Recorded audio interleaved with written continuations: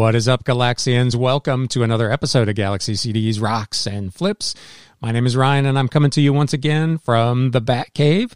If this is your first time stumbling on the channel or the podcast, I'm a part-time YouTuber, part-time podcaster, full-time reseller working out of my home here in the greater Cincinnati area. And this channel and podcast are all about the flip life. So if that's your jam, stick around and maybe join the Galaxian family. And today's episode will have a quick recap of some of the cool stuff that has sold over the last week here at the Galaxy. There's not a bunch this week. It's a pretty mediocre week. Sales were okay, but there just wasn't anything that exciting. A ton of little stuff, all added up to be a pretty decent week, but there's just not really a lot to show you. Before we get into that, though, I wanted to spend some time. There was a viewer request a couple of weeks ago to show kind of how I keep track of and store media inventory. And the suggestion was to just do a quick, kind of 2-minute walkthrough. And the more I looked at it and the more I thought about it, I decided it probably could stand to have a little fuller treatment than that. So you're going to get the whole thing. As always with these videos, my goal is not to tell you how I think you should do things. It's just to share with you how I'm doing things, to give you maybe a few more tools in the toolbox that you can use and adapt to whatever system you want to implement. A lot of these are things that I've picked up either from my time in retail or from watching other YouTubers. So one of the first things that you're going to have to decide is how you want to store your stuff. If you watch a lot of reseller YouTube videos, you've seen two really big ones that are very common: big Rubbermaid totes of some sort and banker's boxes. Both of those are fantastic for a wide range of merchandise. They don't necessarily lend themselves particularly well to media, though, for two reasons. Number one, even though the normal CD only weighs 5 or 6 ounces, if you put 200 of them in a Rubbermaid tub, that becomes an almost immovable object. It is a lot of weight. Secondly, because it's so big, to take full advantage of the size, you end up putting layers, and now you've got inventory hidden by other inventory, which is not ideal when you're trying to pull something. So in those cases, with media, CDs, DVDs, cassette tapes, I don't use those larger, deeper storage devices. In keeping with the reseller ethos of recycling and conserving and reusing whatever we can, I recycle a ton of boxes. I use old U-Haul boxes that I've cut down in half to essentially make trays. The picture I'm going to show you here in a minute is an eBay box that I received, I think, a bunch of bubble mailers in that I cut out and turned into a tray for CDs. These trays will hold anywhere from 90 to maybe 120 CDs in each one layer deep, so they're really easy to get to. So let me just show you this picture. Here's the eBay box. You can see I've got a label on it. So that's the next thing that you probably want to decide is, how are you going to track all of these boxes, assuming you have more than one? Again, if you watch a lot of YouTube videos of other resellers, the most common thing is some kind of alphanumeric system. You've got a rack and you say this is rack A and that is rack B. And then within that rack, maybe you have 8 or 10 totes and they're labeled A1 through 8 or 10, whatever the numbers are. In my case, I've done something similar, but the first letter denotes where it's at in my house. In this case, you see this one is GC13. So the G signifies that these boxes are going out in the garage. The C indicates that this is a box of CDs as opposed to B for a box of books, or maybe a G for just general merchandise. So it gives me some kind of way to organize all those boxes together out in the garage. And then obviously, lastly, the number is just an indicator of which one it is in sequence.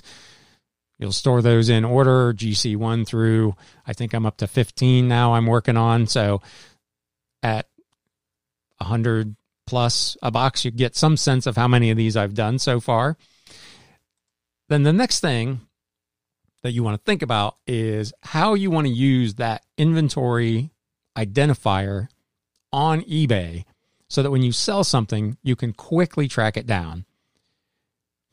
In general, there's probably 3 ways you could do it. When I first started doing it, I was just putting it in the item title. So Beatles, Abbey Road, Apple Records, CD, GC13, for instance.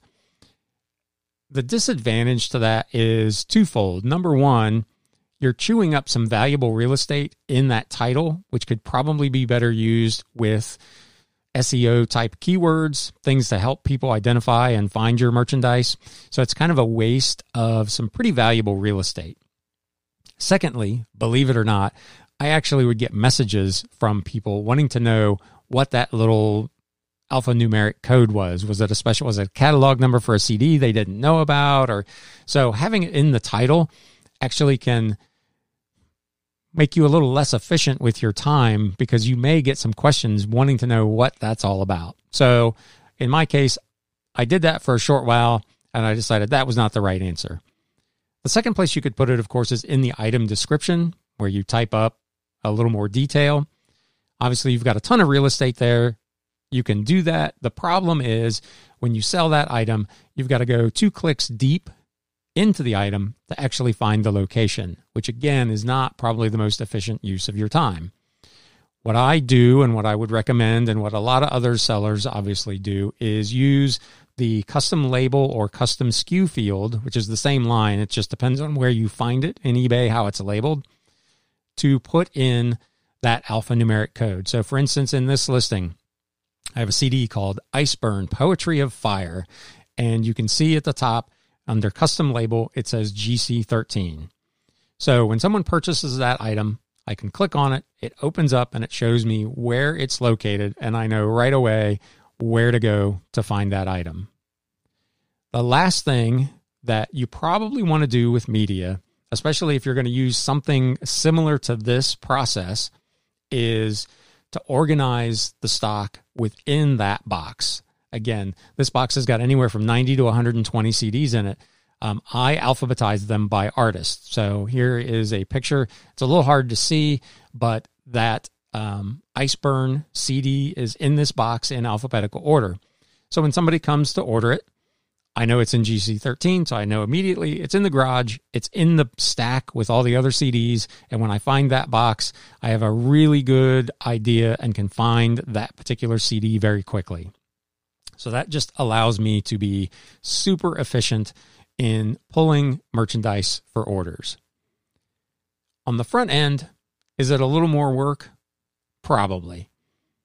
I again, and you can do whatever you want. Everybody has a little bit different workflow when they're doing listings.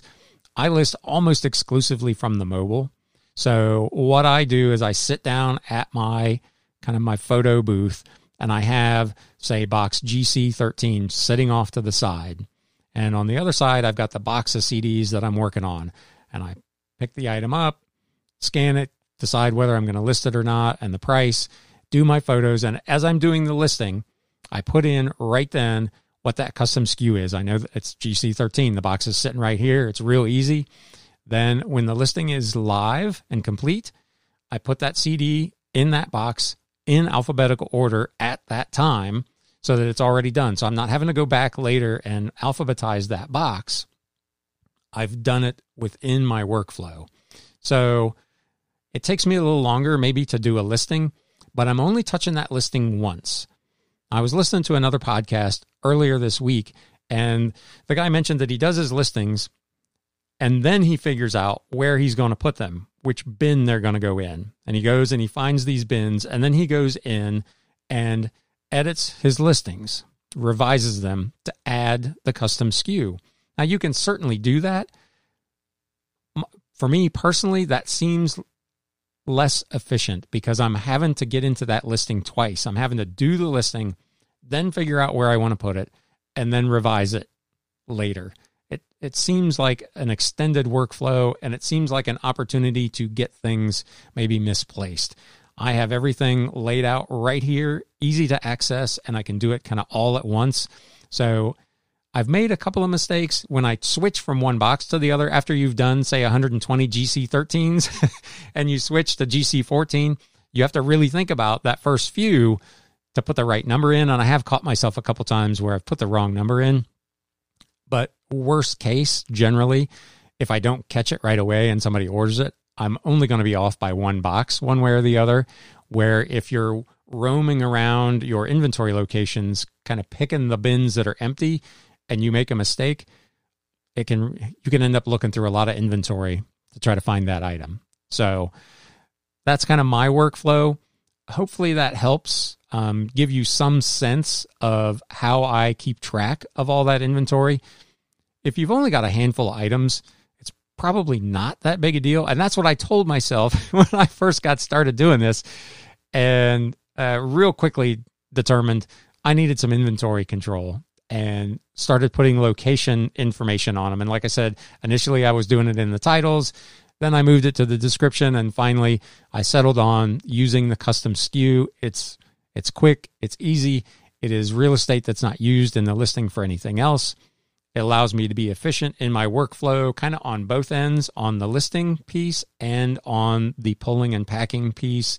So for me, that's kind of the system that I've landed on. It has worked really, really well. I've not, to date anyway, lost anything.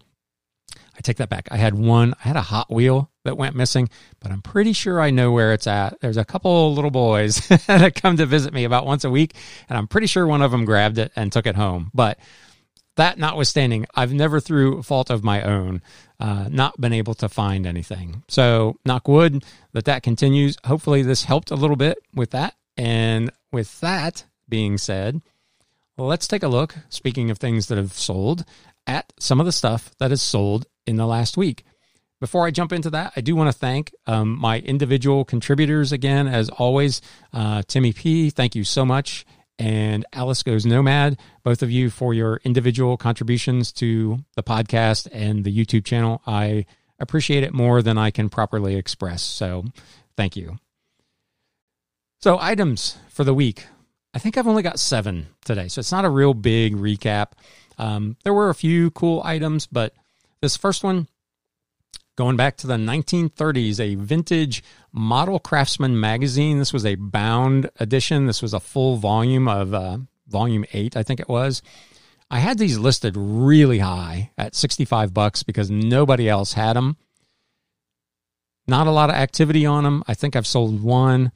They fell into my 40% off sale that actually ended late last week. Somebody grabbed this one for $39 plus shipping, so that's not a bad flip. I own this this was part of the big Model Railroad buy, so my cost on this was a whopping 8 cents. Speaking of those bound Model Railroad magazines, here's 2 more. These were also on sale. I think I had these listed also for maybe $64.99. They were on sale for, I think, $41.99 a piece. I had one customer that purchased 2, volumes 6 and 7 from 1939 and 1940. I paid shipping on these, but real nice sale, $83.98. My cost again on these was 8 cents a piece, so 16 cents into $84. I would do that on a daily basis. Since we went over all those CDs, I suppose it's only right that I share one with you, or 2. I don't know how many I have actually this time. The B-52's Good Stuff. This was a 5-track maxi single, fairly unique piece. There were a handful of them out there. I think I had the only new and sealed one. I listed it for $19.99 or best offer. I got an offer, and I was literally in the process of responding to the offer when somebody else bought it for full price. So thank you to whoever you were for saving me from myself. I was going to go ahead probably and sell this thing for $17, but somebody swooped in real quickly and bought it for full price, $19.99 with free shipping. Own this for 3.5 cents. I mentioned, I don't know if it was last week or 2 weeks ago, the big lot of Hallmark keepsake Christmas ornaments that I had purchased back in the spring. I listed all of them. I'm into that whole purchase for $45 total. I sold this 2007 Winnie the Pooh Surprised to Meet You for $32.99 with free shipping. So this one almost paid for the whole shooting match. I've sold well more than half of that lot already, so it's been really, really successful. I'm really pleased with how that's gone. I actually wish I had more because we're still way out even from Halloween, and I'm almost out of Christmas ornaments already. Onto the records. Glenn Miller, I Know Why, with Chattanooga Choo Choo on Bluebird. This is a 78 that I got in a kind of a binder full of 78s. I own these for about 50 cents a piece, give or take. Sold this for $19.99 plus shipping. 78s are a bit of a challenge. If you sell records and are doing 78s, leave me a note in the comments what you're doing to pack them, because I've had a couple of instances where they have gotten essentially destroyed in shipping. And I'm shipping them in a LP mailer wrapped in paper, bubble wrap, and with cardboard stiffeners on both sides. And I'm still probably 1 in 5. They're so fragile. They're so brittle. They're so old and they're hard. They're not like, modern records that are kind of flexible. So I've had a couple of them that have gotten just shattered into pieces through USPS. So if you're selling this kind of item, if you have any tips for the rest of us on that, I am wide open, because this has been a bit of a struggle. This was a really interesting piece, a Union Carbide compound interest table. This is a spiral bound. It is literally just a chart of compound interest tables. It's from, I think, either the late 1950s or the early 1960s. It was undated. It was part of a huge lot of books I bought. So I own it for probably 25 cents. Sold for $19.99 with free shipping. Again, it's one of those kind of vintage items that essentially no one would probably use today, because you could get anything like this on your computer or your calculator or your smartphone. So it's really not necessary, other than it's just kind of an interesting piece to have. But I'm glad somebody wants these. $19.99 free shipping. And this is the last item I've got for you for today. And this is just one of those, just to remind you what kind of opportunities are out there with just run-of-the-mill kind of stuff that doesn't look like it has any value. So this is 4 totally plain booklets, no illustrations, no cover art, from a series called Through the Bible Books.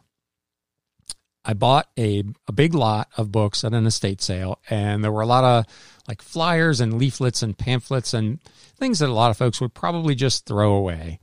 And there were these 4. They were all 4 in the same series by the same author, J. Vernon McGee. There were a few, not of this particular thing, but a few similar items that had sold for $3 and $4 a piece.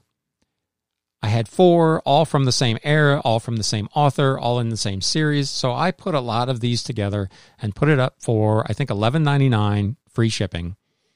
Within an hour, I got an offer for $10. I went ahead and took it.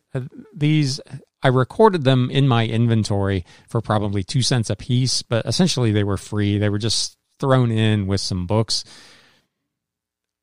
All said and done, after fees and shipping, I made $5.24 on this. You may say, Ryan, what a waste of time, $5.24.